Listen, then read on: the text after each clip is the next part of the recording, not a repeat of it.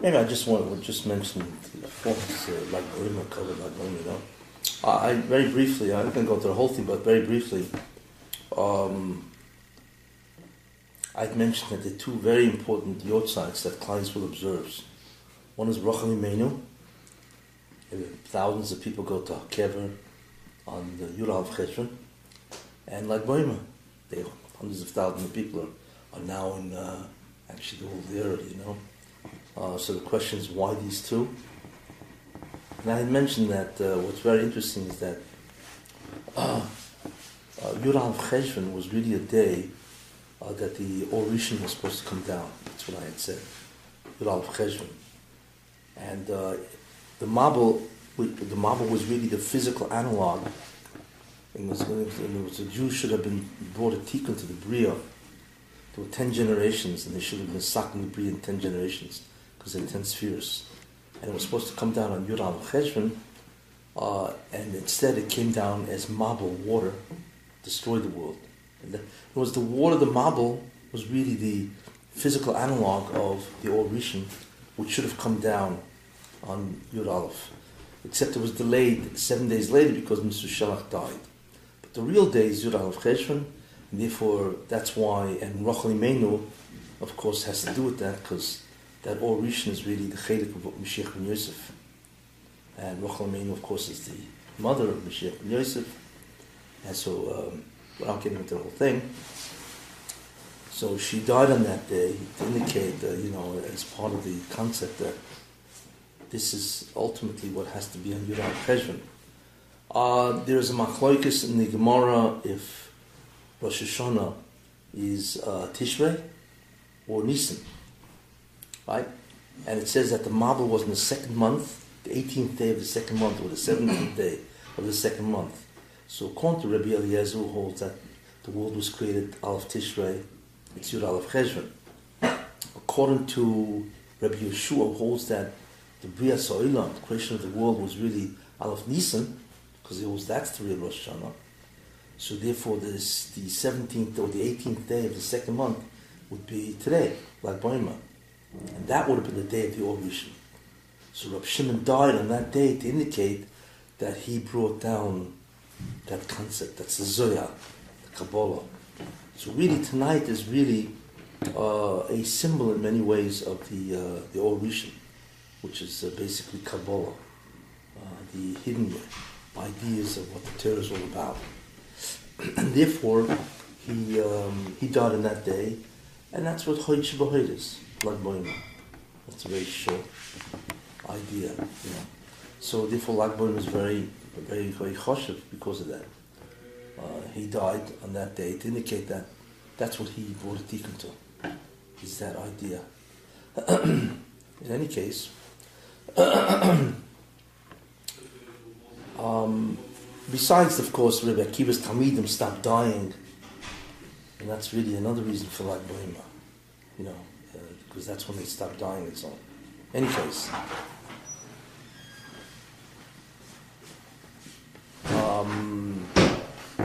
okay.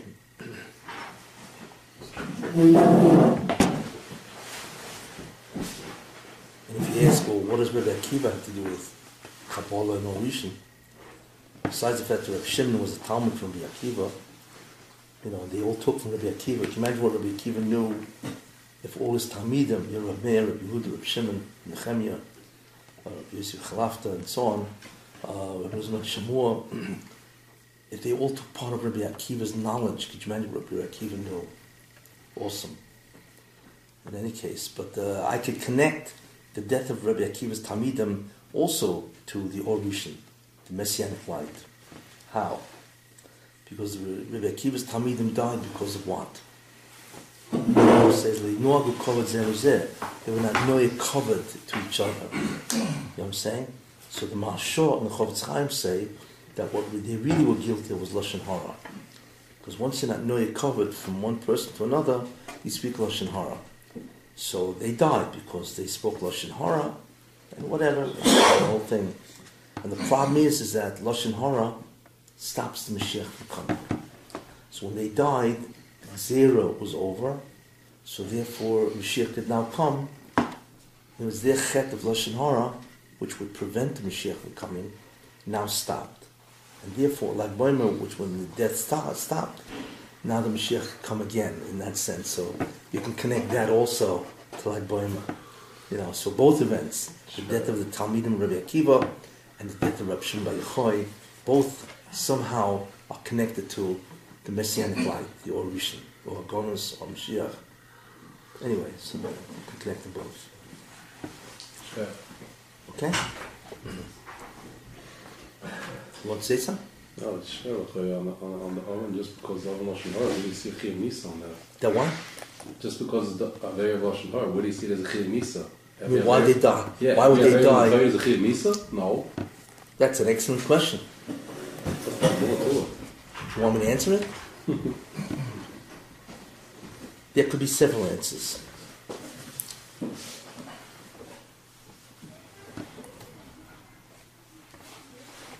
We know that. I will illustrate, if you want, I just illustrate the answer, what it would be, Imagine there's a Gzera on the Talmidim Rabbi Akiva, right? Hey, they're all talking Lashon Hara, So there's a defending attorney, it's called a Senegar, and there's a Kategar, prosecuting attorney in Shemayim. There's an incredible Din Torah going on. I mean, you don't wipe out 24,000 people without a Din Torah. You know what I'm saying? There's an incredible Din Torah, right? So let's take a time machine and go back, okay? Almost 2,000 years. And then let's go up to Shemayim. Let's in the courtroom there's always where the people can sit. Let's hear their tanas, okay? So the taina of the Senegar, which is the defending attorney, he says, wait a minute, you can't do this. You know why? Who are the Talmidim Rabbi Akiva? They're Tanoim. Yes? Rabbi Akiva is a Tano.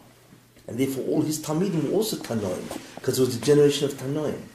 So he says, imagine you want to kill 24,000 Tanoim. Now imagine if they had lived. Do you know how much more Torah we would have had?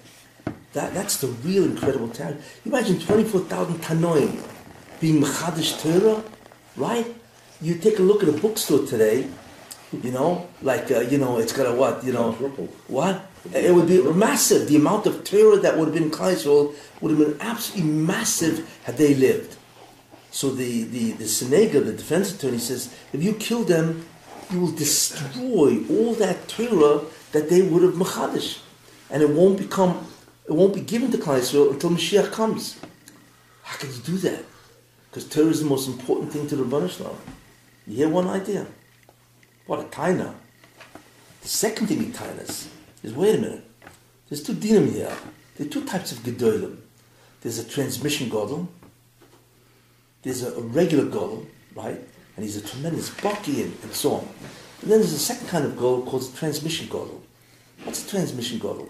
A transmission gadol is the one who transmits Torah from one generation to the next. And without him, it'll just evaporate. What's a classic example? Rabbi Aaron Kotler, Zatzal, right? If he didn't bring the Torah of Lita from Europe to America, where would we have it today?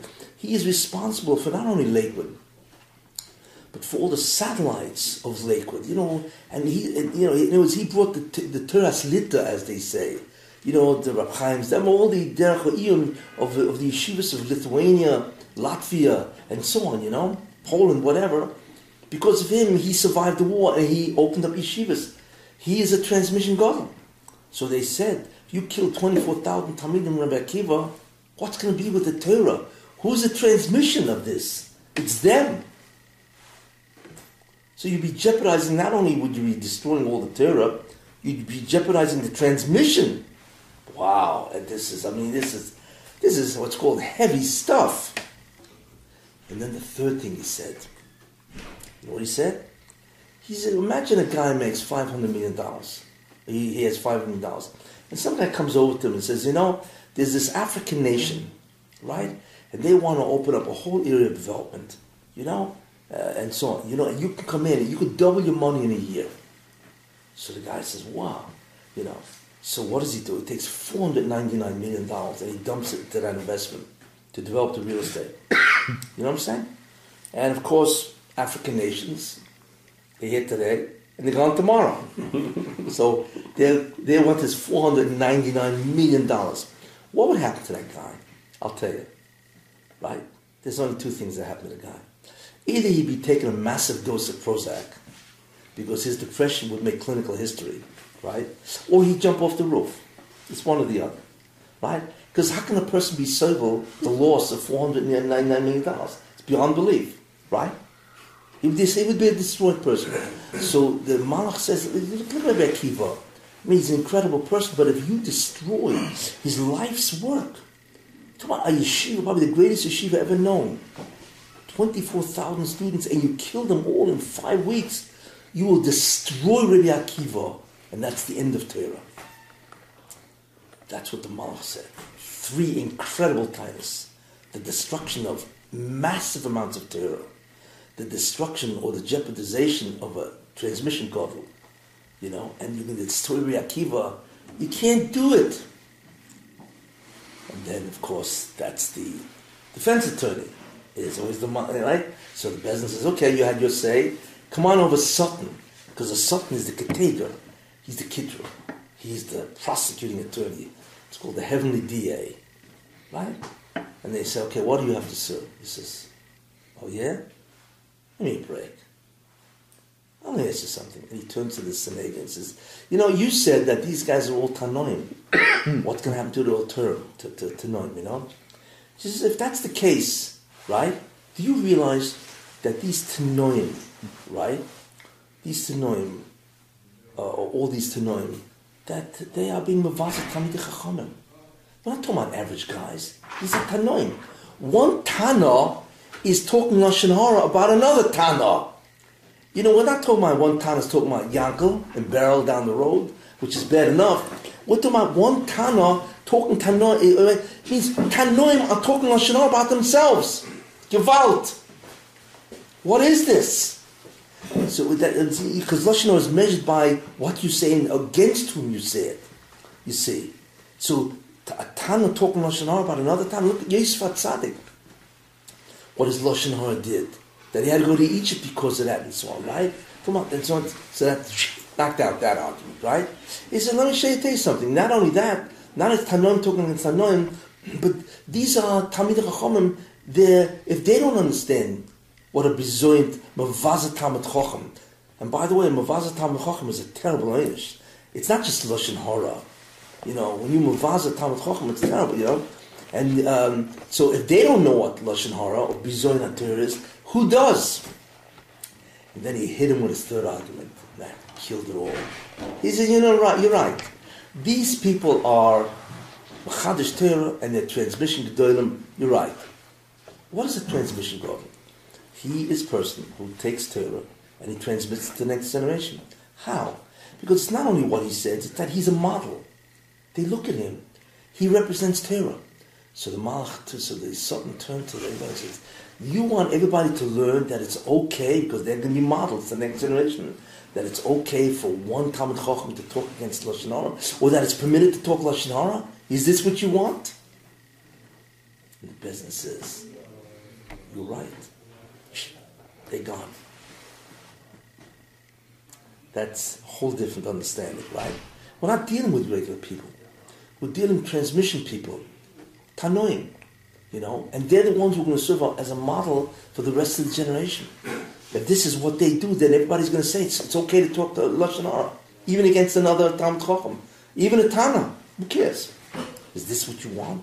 So what the Baruch did is incredible. That it's better to wipe out 24,000 Tanoim, even though, number one, which itself is an unbelievable tragedy. The second tragedy is how much Torah is lost because they're wiped out. And Torah is the most dearest thing to the Baruch Shalom. So that's gone, right?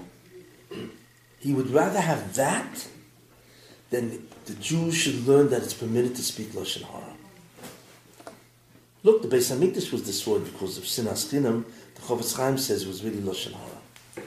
He destroyed his Beis HaMikdash. We see he destroyed the Torah also. That's the greatest tragedy of all. That's why. Does that answer your question? Good. We can move on. See the difference. It's not just Lashon Hara. It's who they are and what they represent and what incredible damage they could have done to Klal Yisrael. And that is a different story, Anyway. Okay. So last week, we talked about that obviously the purpose of creation is man. And his purpose is Dveikus. And I mentioned Dveikus really means existence. That's the essence. Because I mentioned that, the essence, so what's the greatest of all gifts that the Baruch Hashem gave anybody? And the answer is to be. Existence. Okay? And Dveikus puts you in contact with the source of existence itself. So therefore the concept of Shleimus and Chesroinus is that. And what the Baruch Hashem did is he put it in the wherewithal, Liknus HaShleimus. It is possible for a man to acquire Shleimus. Okay? So in the end, if somebody asks you, what is the tafkid of the Bria? What is the purpose of creation? You will have two answers. If you really want to summarize it or encapsulate it in exact terms, the purpose of the Bria, the ultimate purpose is a person should, I once said, in 3 words, infinite bliss eternally. That's it. That's 3 words. Infinite bliss eternally. That's the meaning of that's the whole objective of creation. Okay? Infinite bliss means obviously infinite. There's no amount. Eternally means there's no end. So there's no amount and there's no end to this. You can't have it better than that, right? So that's the ultimate reason. But how is that achieved? And the answer is Shleimus. When a person becomes a Sholem, that has a lot of very important ideas and so on. But the concept of Shleimus really is brought about through Dveikus. But the concept of Shleimus is a type of existence where a person achieves that we have no asad about. And that's what a person has to do to get to Shleimus. Now, the Ramchal says, that a person, in order to do that, right? I had mentioned that a major ikuv to shleimus is what? Is a thing called namadik sufa, bread of shame.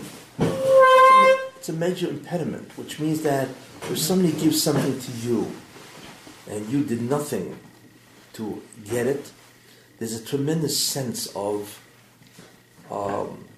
unworthiness and so on. And I began to share once on that. The whole concept, the problem of namadik sufa and so on, is that because since a person is a chilek l'kayim mal, there's something divine about every individual. Okay, and if a person gets something, if he's always a makabel, this is an incredible exposure to himself that he is not chilek l'kayim mal. He's not divine. And there's a tremendous amount of embarrassment or which is what namadik sufa is.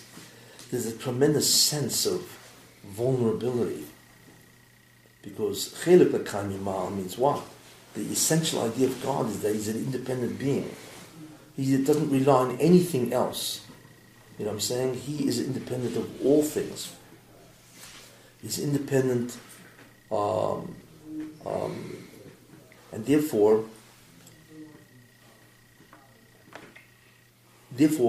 a person has to be able to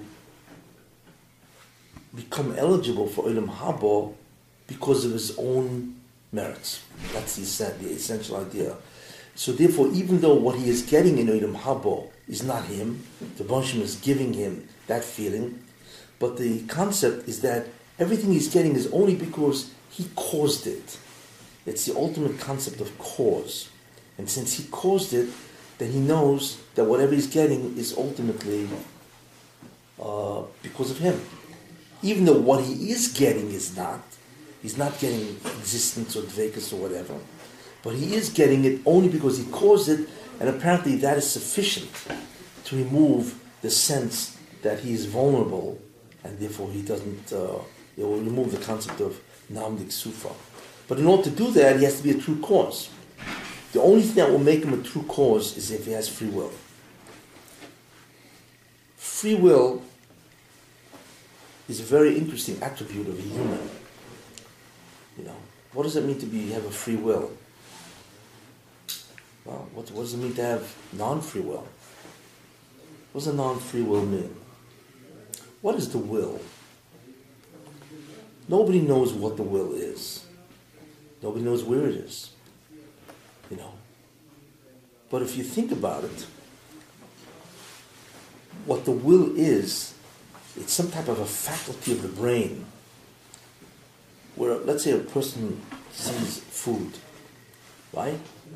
And all of a sudden he decides, I want to eat that food. The question is, the decision to eat is the will. In other words, the will is that faculty where a person makes a decision. And then what he does, and nobody knows how it works, when a person says, I want, all of a sudden he fires up the neurons in his brain, moves the motor muscles, and he can go and get it, But pashtus, the decision to do something, what is it really? It's like, what is it? Nobody knows what it is or where it is in the mind, But the interesting thing is that every action that a person does must be preceded by the will. If I go like that, you see, I lift my hand, every nanosecond there's a will to lift the hand. So there's a continuous firing of the neurons, and therefore they move the muscles, and therefore I can lift my hand. But how do I do it? I don't know. How do I do that? There's no will that I'm aware of. I don't even know how. Even if I want to lift it, so what? So how do I lift that? Nobody knows. Yet I can go like that. You see? That's the will. So the will of a person is really where he makes his decisions. So if it's compelled, the Rebbe Hashem could compel your will. It means he could put a thought in your mind from him and force you to operate. But if it's free, it means that the Rebbe Hashem doesn't compel you. The will is not placed there by the Rebbe Hashem. You, or the will, or your desire, what you want to do, arises from within self. So that's free will. So in order for a person to be a true cause, you need to have a free will. Because we can say that the desire to do something and the decision, actually the decision is where the will is. The desire is the person has a desire. But the decision is the essential idea. Yeah. I was just thinking, is it possible to have an absolute free will? Or is our free will within a subset and context of conditioning, environment, and things we've already obtained through osmosis and acculturation? I mean, how free...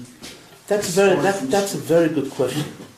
And that question is debated, by psychologists, philosophers, and so on. There are those people who are called what's called determinism, who hold that you have no free will whatsoever. You are a slave completely to what's called different conditioning and different experiences and so on. You have no free will. You just react, basically, And there's religions that hold that. There's an aspect of Catholicism. What's the guy's name again? The Swiss guy. He holds that there's no such thing as free will. We call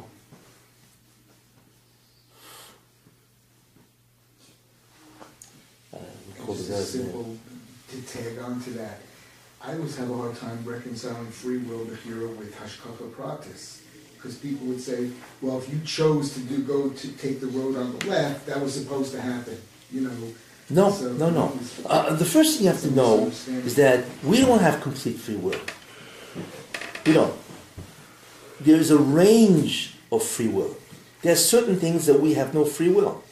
Okay? What is that? If the Rebbe Hashem wants to lead you in a certain direction, so he will put in your mind to do something. and then something will happen to you. So our problem is we cannot distinguish between free will and compelled will. We can't. We don't know, But there's many aspects of what the Moshe does where you don't have free will, for reward or punishment. You know what I'm saying? Or, for instance, if the Moshe wants you to have an Nisayan, and you need to go somewhere else to have the Nisayan, right? The test, you don't have free will. You need to be faced with that Nisayan. So, reward, punishment, Nisyanis, these are not within our purview, within our free will. However, once you get into that, let's say, Nisayan, then you decide what you want to do. Then you decide. That's free. However, it's not as simple as it sounds. Because free will can be overcome by drives, needs and drives. You see that there's a Gemara in Brachas, the other place also where the Gemara says that, give a guy money, dress him up, right? Gemara says that, and put him by a house of prostitution. He's finished. He's got the money, looks good, he's right next to the inside. Gemara says, what's he going to do? He has free will? Yeah, but the probability is that he's not going to exercise. Sure, he has free will. He has free will to go into that place. You know what I'm saying? It is possible for the drive and the urge to overcome a person. Look, the classic case is by Yehuda and Tamar. Did he have free will when he went and he was together with Tamar? You know what I'm saying? No, I'm not talking about after he knew. I'm talking about when she presented herself as a Zoina, right? It's the Torah, right? Did he have free will? No. He didn't have free will. In fact, where do we learn that? The Medrash knows that. Because when he found out, when she said, well, the father of this guy, or whatever, and so on, right, is whoever holds the signet, the staff, the signet, and all of a sudden Yehuda takes a look and says, this is my stuff, So he said something, Tzad Mimeni, she is more righteous than I. That's what he said, because she wanted to do it because her son died, and her son was, of course, her husband was the son of Yehuda, and she wanted, it's like a Yibum before the mitzvah of Yibum and so on, whatever. But the Medrash says, he should have said, Tzadka, she's right. What's this Mimeni? So the Medrash says, the Rebbe Shem says to the Malach, he says to the Malach, hey, come on, get him going. Why? Because if he's not going, he doesn't live with Tamar, where's the Mashiach going to come out of? So the Medrash says that the Moshe commanded the Malach of Taiva, whoever that is, right? You need to turn up the heat, and he's finished. So, he had free will. What free will? The Malach did what he had to do. It means he turned on his libido to an extent where he just couldn't say no. I mean, a human is faulty human. You know what I'm saying? So therefore, Mimeni means from me. That's the Rebbe Shem talking, not Yehuda. Interesting. That's what the Medrash says. It's Medrash, that Yehuda had no bechira with the mice of him and Tamar, because the Rebbe Shem wanted the Mashiach to come through an act of zima, or at least it looks like zima. It's called the appearance of zima. That's what he wanted. He did that many times. By Lot's daughters, by David HaMelech, and so on and so forth, by Yishai, whatever. The Rebbe wants the Mashiach to come from the Neshama through the appearance of Tumah, or Zima, because that's the only way he can hide it from the Satan. There always has to be, the Nishmas Mashiach cannot be born in a normal way. He has to be born in a way that is highly suspect of irregularities or immorality. That's the way he hides it from the Mashiach, and so on. In fact, even Moshe Rabbeinu was born at a time they were killing Jews, by the Parai. Why? Because the Satan is being busy mekatrik on Klal Yisrael, right? And Moshe Rabbeinu just slips right in. Always does that. Mashiach is Yedua. In fact, there's a famous pasuk on that. Umiyitein toho mitomei. Who can give out tahara from tumah? That refers to the Mashiach. Also refers to the paraduma, whatever, and so on. But what the Rebbe Shem does is through the process of tumah, tahara can come out. It's astounding, right? And that's the concept of the neshama of the Mashiach coming out, and so on. So Yehuda had no bechira. It's a medrash. Mimeni. In other words, he only said tzadka. She is right. Mimeni was the Baskol saying, Mimeni is from me, not from him. That's what the medrash says. Incredible medrash, you know. So what do we see? That Yehuda obviously has bechira, but not now. There's a concept called the range of bechira. We do not always have bechira. So when it comes from what the Ratzon HaBorei is, you know what I'm saying? You have no bechira. Too bad. That's it. If God wants to reward you, you know, so you'll buy a certain stock and it shoots up, hey, that's it. You have no bechira. You think you have bechira, but you don't. If he wants to punish a person, you know, chas v'shalom, a guy goes out in the street and gets hit by a car, he had no bechira because it was nigza. All this source is basically nigza and so on. Or by nisoyan, you know. So sometimes when we took a wrong decision, and we see later on that the results are not good, instead of blaming ourselves the wrong decision, we could blame it on God. Hashem, right? He's got big shoulders. It's a kapara, right? It's kapara, exactly. That's what it is. Sure. So that's very. So how could a person know if it came to his first? You can't know. You don't know. We cannot distinguish. Is that authoritative? You can never know if it's a person's bad decision. That's an amazing thought. Yeah, it is an amazing thought. So when we're doing al chait on Yom Kippur, we may be just feeling guilty for nothing. That is a very interesting concept. Imagine all those Yom Kippurs wasted. Well, I'm sure there's a lot of things that are good for, but you never know. But you have to admit that there's some things you do wrong. Just for one Avera, So the Barsham, listen. Right. Just for one Avera, you almost Yeah, it could be. Yeah, because they're all kind. Yeah, it could be. So you have to say like this, you know. So we don't know, but so we do our chet and so on and so forth, right? And what do you call it? But here's also, let me just qualify what you said. It's true that for the actual event itself, maybe you had no bechira, right? But why was this gzera that you had to go through that event? It's clearly based on some previous sin, usually. So for that you have to do, you know what I'm saying? You know. But basically you're not doing what are you doing chet for? You're doing chet for averas. You know, usually the Moshe does not force you to do an avera. You know, usually, the Moshe doesn't force you. You know, it can happen like Yehuda, and I'm sure it happens. You know what I'm saying? But usually, what a person does is, let's say a guy says, "Nah, I'm going to Las Vegas, and I'm going to stay at the Bellagio. Right? I'm not going to gamble. Come on, it's me. You know." That guy goes right, and then who asked himself to put it? So so it's true. Once he went into the Bellagio. That's one of the famous hotels there, for those that don't know. And there's all kinds. And all of a sudden he's walking by to go to his room, and he sees and of course the first floor is the gaming place. Yeah, he got 4 million gaming.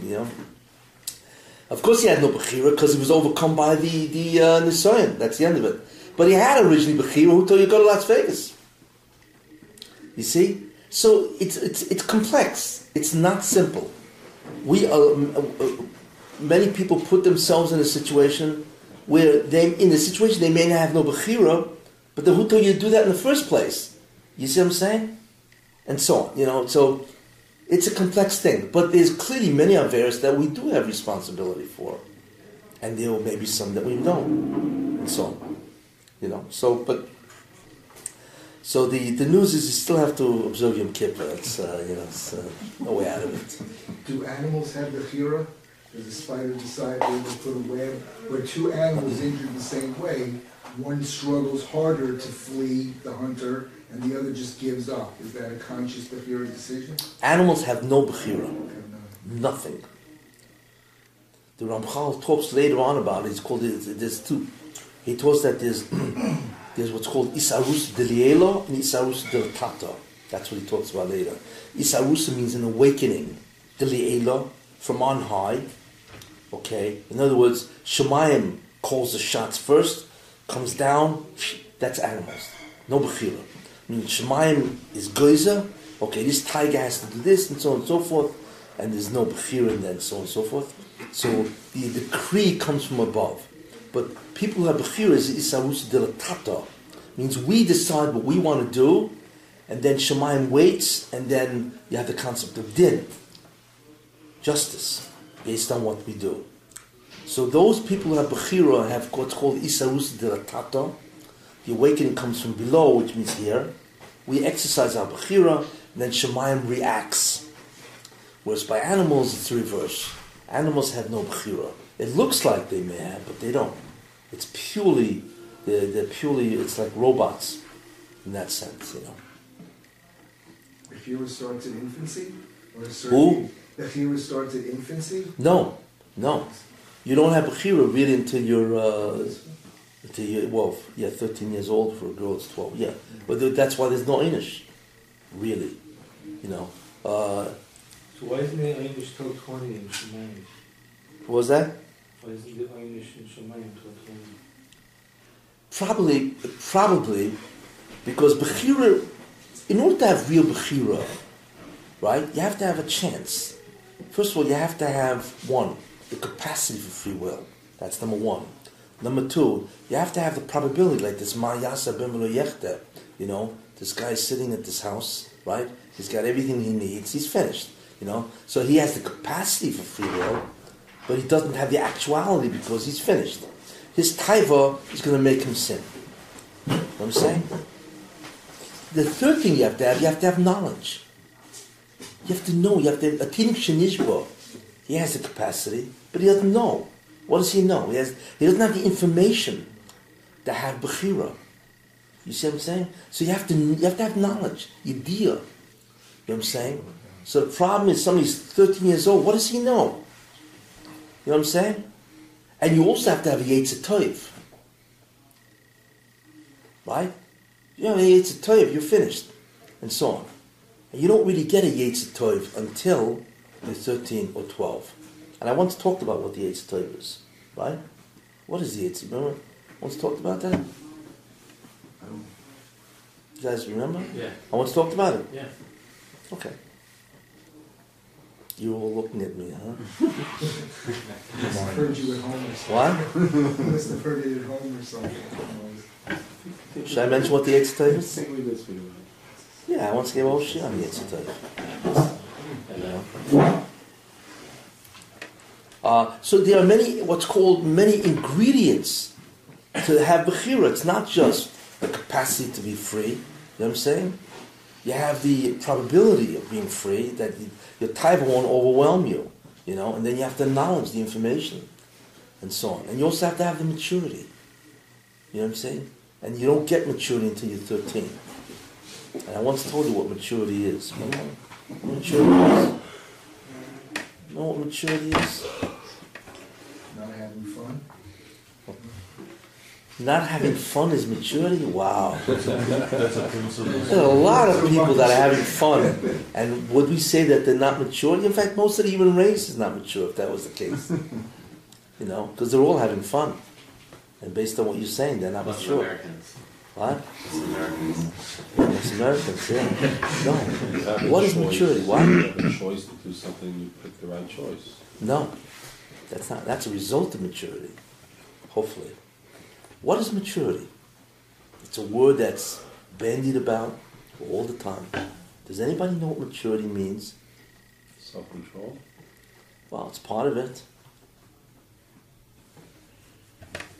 What does it mean to be mature? To realize the significance of your actions. That's called judgment. Yes, that's certainly part of it.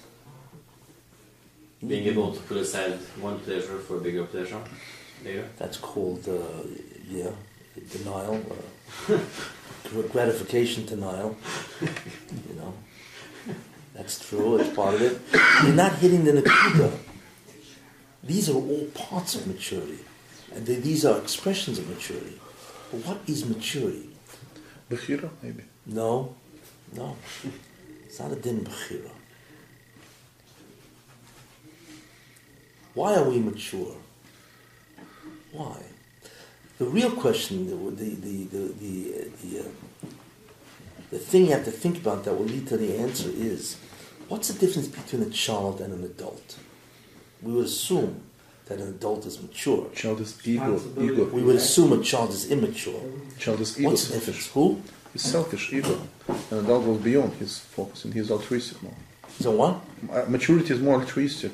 The child What? Altruistic. Altruistic. The child is ego. He's selfish. I mean, he's all for himself. I know a lot of people that are very egoistic. They're still children. In this respect, they're immature. There's maturity. Not really. That's a midah, altruism. What does maturity really mean? What's the difference between a child and an adult? That's the question. Responsibility for your actions? Closer. Do you know the difference between right and wrong? A child is enon milvadi, an adult is enon What's milvado. called right? What is right? What society accepts as right and wrong. Is it? Is that what right and wrong is? What society says? Norms. Who? Norms. What about norms? Societal norms. On the way. But let me see if I can say it in a really crystal clear understanding. The classic difference between a child and an adult is not intelligence. There are some kids that are brilliant. There are kids that can just take a look at a kid and his parent. Kid takes his parent and just bombs around the finger. You know what I'm saying? So it's not that. What it is something else, which is very interesting. And that's really what the Yetzer Tov is. What is it? A kid can suspend reality and play. Let's play. A kid doesn't need to conform to reality. It just dispenses with it and says, hey, let's play this, let's make believe. Make believe is a big thing. Go to Disney World, it's all make believe, And so, although a lot of adults also, and so, but a child has the ability, and that's part of his developmental stage, that he could suspend reality, play, make believe, and so on. Okay.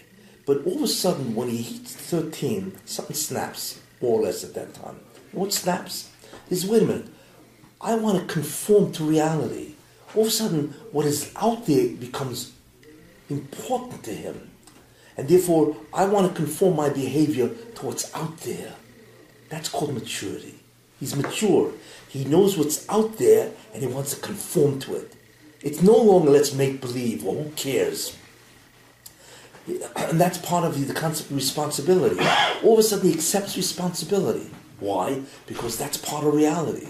Because there are consequences if you don't accept responsibility. You know what I'm saying? Now, what is real and what is not real? Well, we learned that. Norms are part of reality. Social ideas are part of reality. Right? The Jewish world is part of reality. There's a lot of things out there but that all depends on the person's interpretation of reality. Right? Which is subjective. What your reality is may be different than my reality. But whatever it is, there's something that goes on. Whatever the reality is, I want to conform to it. I want to get rid of this make-believe nonsense. You see? That's called maturity. When you say you're acting like a kid, what are you really saying?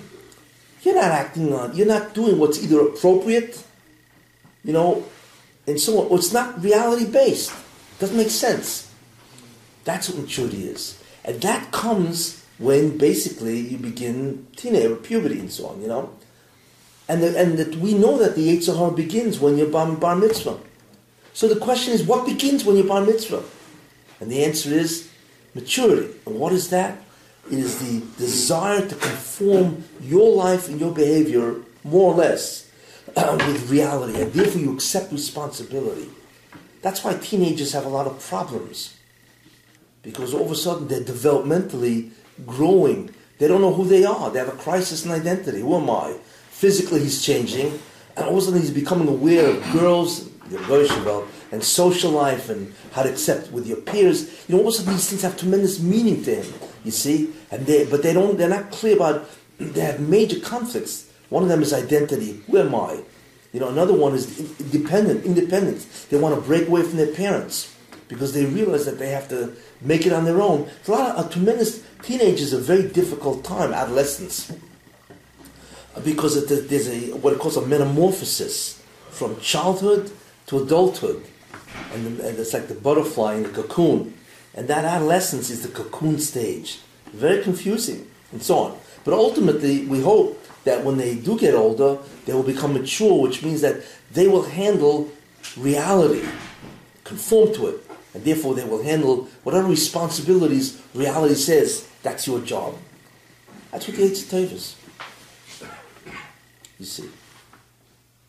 And that's also, you need that for Bechira. If you don't have that, you can't be Boicha.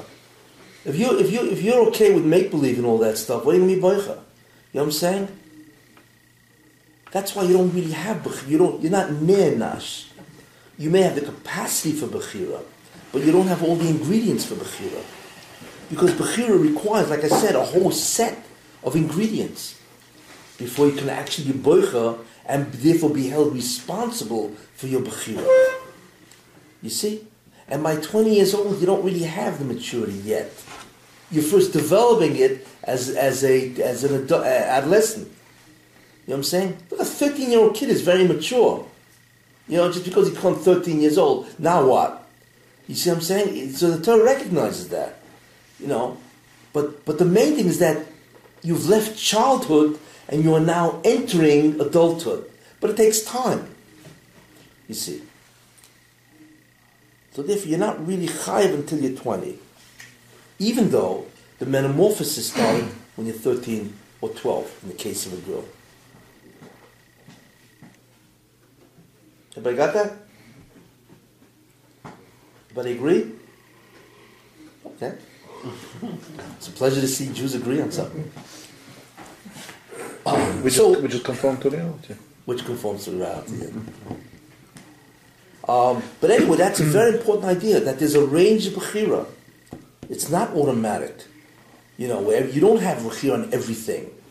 You know, the Baruch can shut it down, which he does many times, and so on. But within the range of Bechira that you have, you are responsible. You are judged based on your free will. Which means that the Baruch does not put the thought or the decision in your mind. You make the decision. And I once pointed out, in reality, it's an impossible thing to understand, how we can have Bechira. The truth is, it makes absolutely no sense how we can have Bechira. It's something which is impossible, really. I don't have a solution to this. I can tell you the problem. I mean, obviously we have Bechira. How do we know? Because the Torah says, U'bocharta b'chaim. Right? The Torah says, U'bocharta b'chaim. Behold, I give before you a chaim v'amoves. U'bocharta b'chaim. The Baruch Hashem says that. So if he says that, clearly we have Bechira. But how he does it is impossible to understand. Why? Remember once said, and it's not because of the future. Remember said, well, he knows what you're going to do, so obviously you have to conform to what he knows. So therefore, what Bechira do you have? That you can answer. Because there is no future to God. There's no such thing as time. So Baruch Hashem doesn't know what you're going to do. There's no past, present, or future to him. He exists out of time, so there's no problem with that. But the real problem is something else. Nothing can exist unless the Baruch Hashem gives it existence. We know that. So how in the world can you have a decision without him giving it existence first? How? If he is the source of existence and nothing can exist without him saying be, how can you come up with an independent thought without him saying it be? So once he says be, he gave you the decision. You know, once he says be, the decision, you have it. You understand what I'm saying? But if he doesn't say be, because you have Bechira, so how could you have something that he didn't make exist? He gave you Bechira. That's good what he's doing. He specifically gave you the free choice. That's Again, his will to give you free choice. I'm not disputing his will, but how does he do it? How can he allow, how in the world can... He gave you free choice. No, you're not understanding the problem. The problem is, how can you create something ex nihilo? That's the problem. You cannot create a decision without him saying, before you create it, be. Where do you get it from? If he didn't make it be... He gave you a brain. He already created it. That's not the question what he gave you. The question is, how did he do it? That's the question. How does he pull it off? It's impossible. based on the fact that the Baruch Shem is Mahava everything, that he gives existence to everything.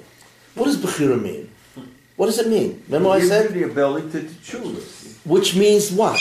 That the choice that you make is yours, Correct. not his. Correct. But then where did you get it from? What gave it existence? You can't create something out of nowhere. Only he can do that.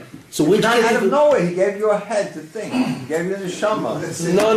No. It's not a head. You're He not. gave you the neshama. He gave you life. And you, No.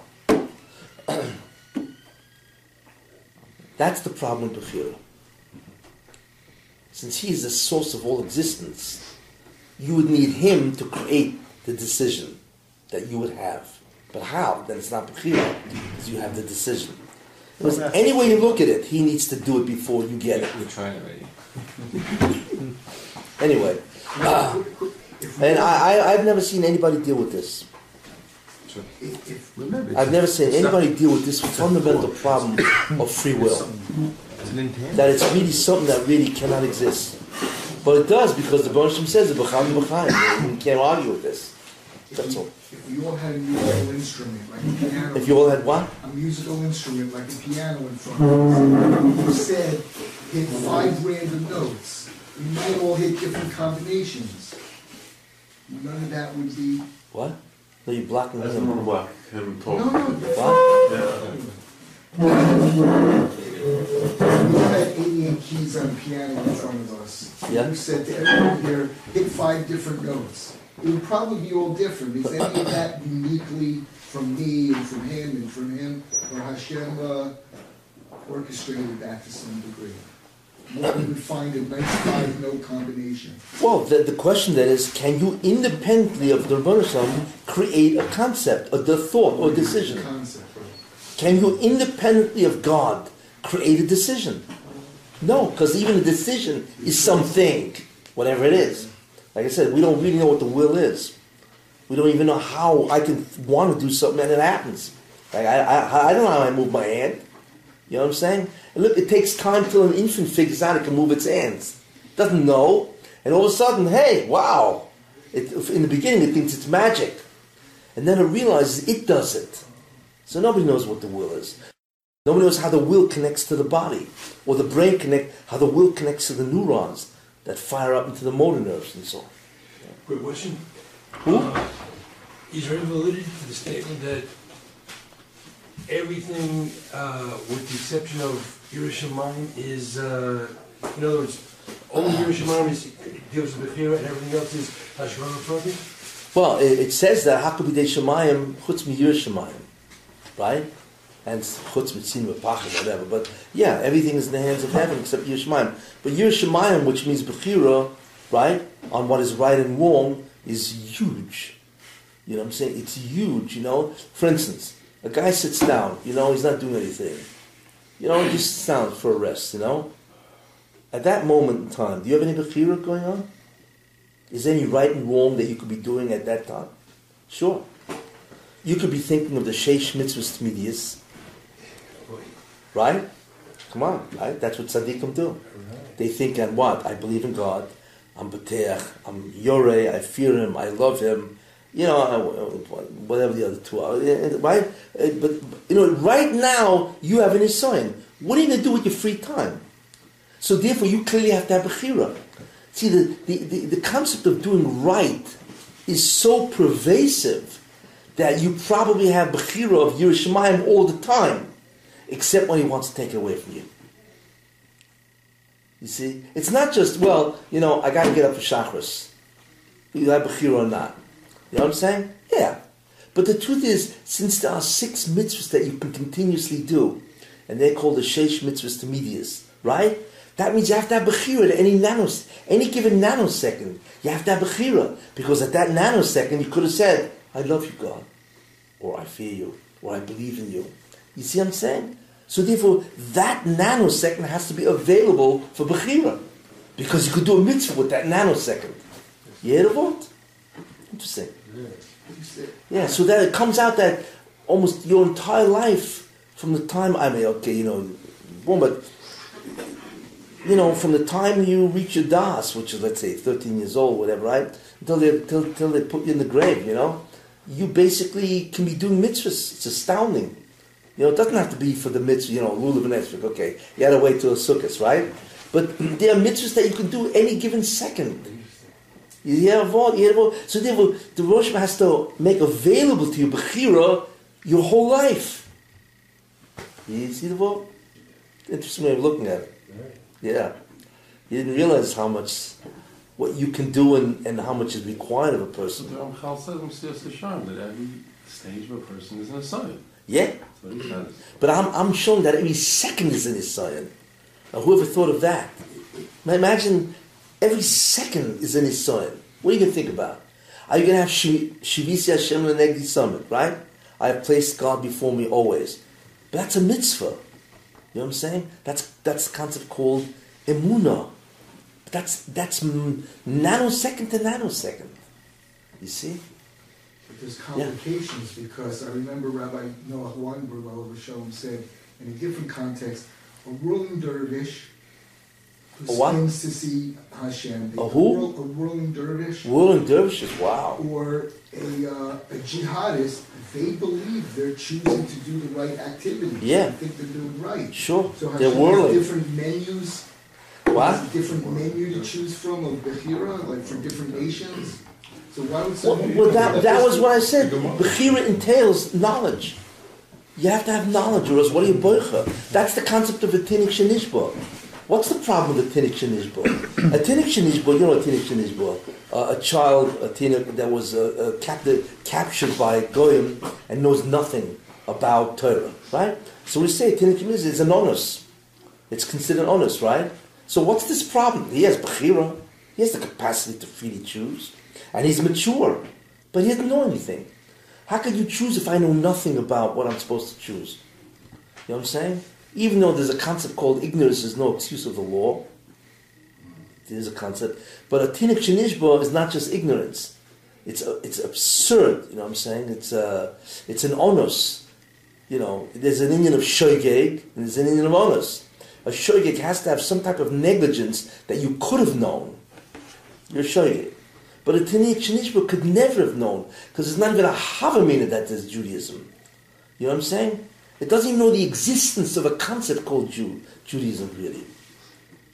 And so on. So how could it possibly know to make a decision? To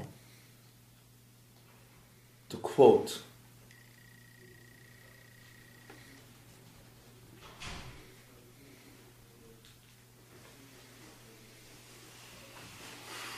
what's the guy's name?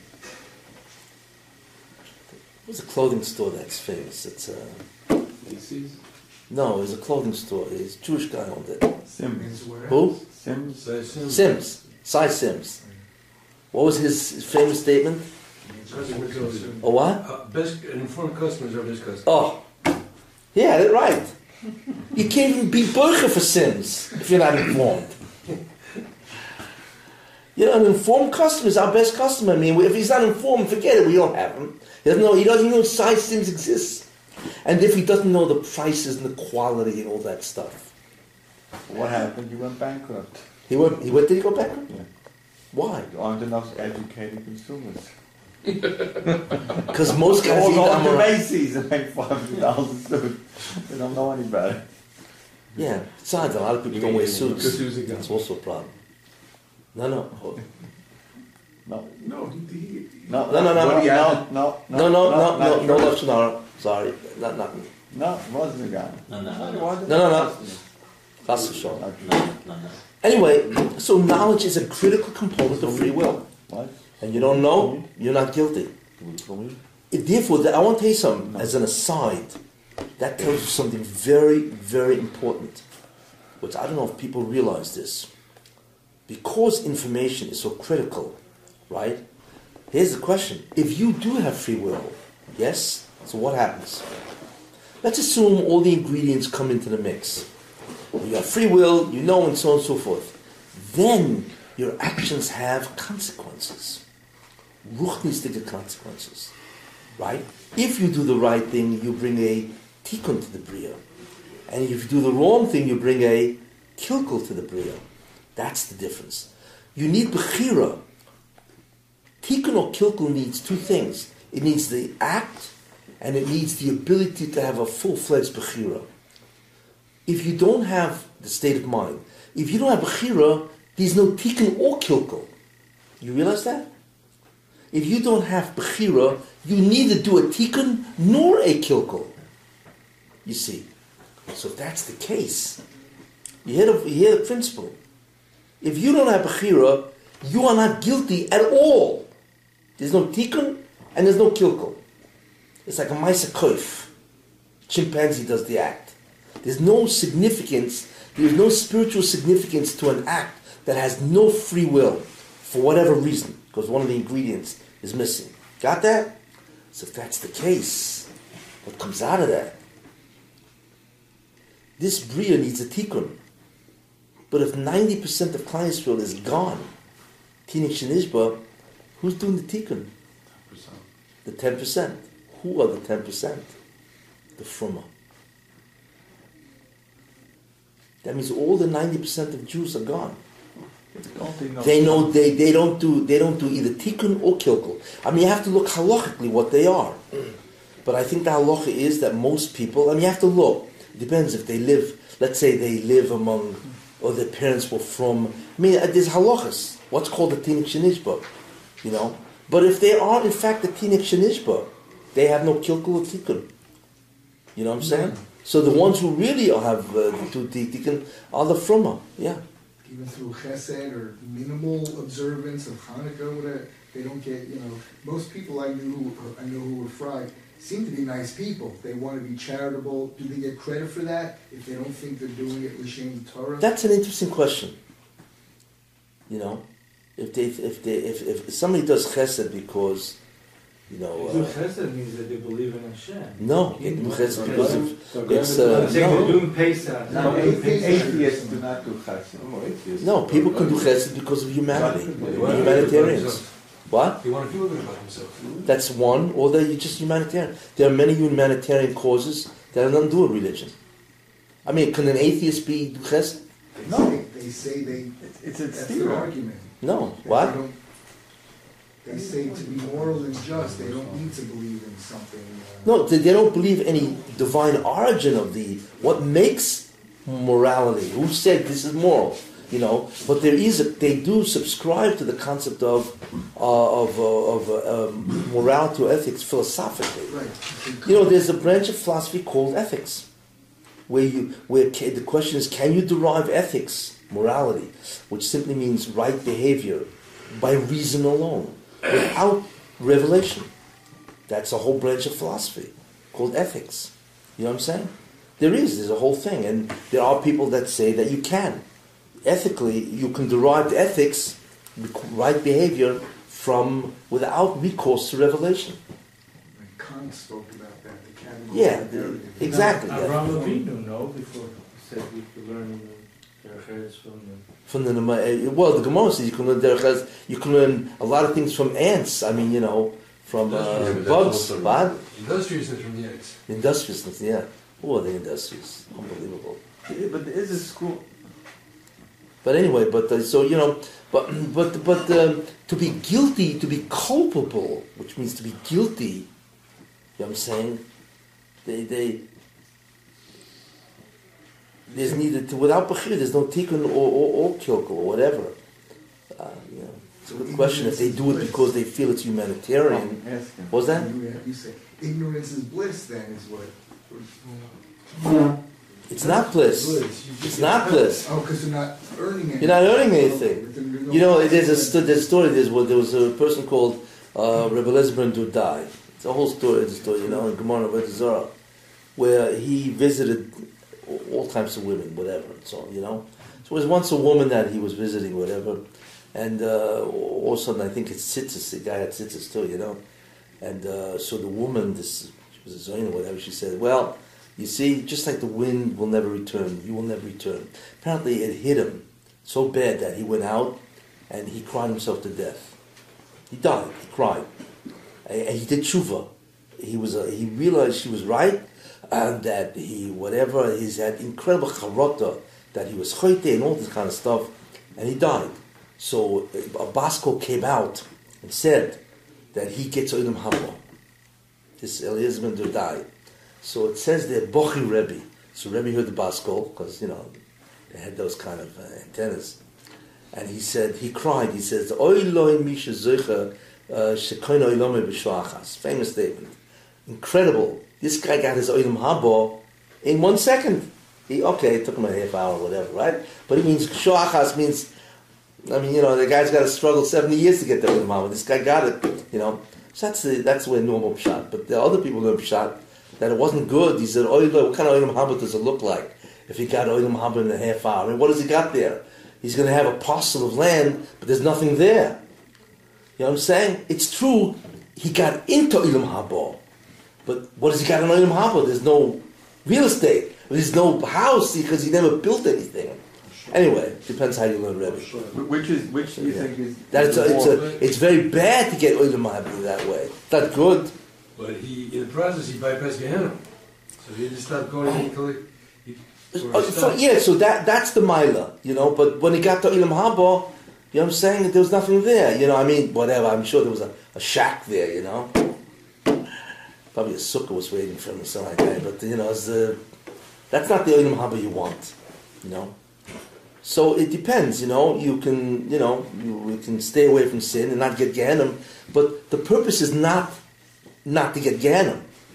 The purpose is to build an Olam Haba. You know what I'm saying? So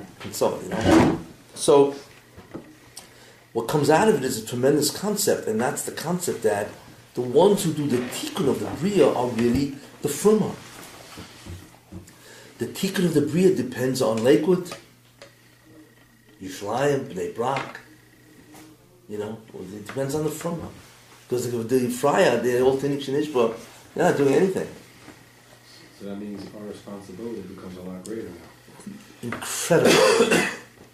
Now you realize that the end of days, as long as Klal Yisrael had a tremendous amount of people, fine. But in the end of days, how many from are there? It's like, we're lucky if there's 1 million from Yidden in the entire world. Most Yidden are gone. 90% are gone. I don't know if people realize that. It's staggering, the amount of, most kids don't even have a Jewish education. In America, millions of people have no shaykhs to Yiddishkeit. And so on, I used to travel around and give speeches and all that, and every time I come to a city, I would say, how many Jews are in the city? There's 100,000 Jews. Well, how many former people are there? 1,000. And this was city after city. I used to ask that question, It's unbelievable, There's 500,000 Jews in LA. They're lucky if they have 10,000 Jews that are from 20,000, 30,000. It's ridiculous, the 500,000. And this is true every place. I once went to walk across it, or some city, and I asked, how many Jews are there? They said about 8,000 Jews. How many are from? I don't think there was 1,000 from their families. You realize what that is? It's kids. What Hitler, Yamach Shemai V'zichri, couldn't do, assimilation is doing. That's what it is. Assimilation is killing. So in the end, Hitler won. That's what he did. He killed out the cream, and everybody else just disappeared. And America's finishing off the rest.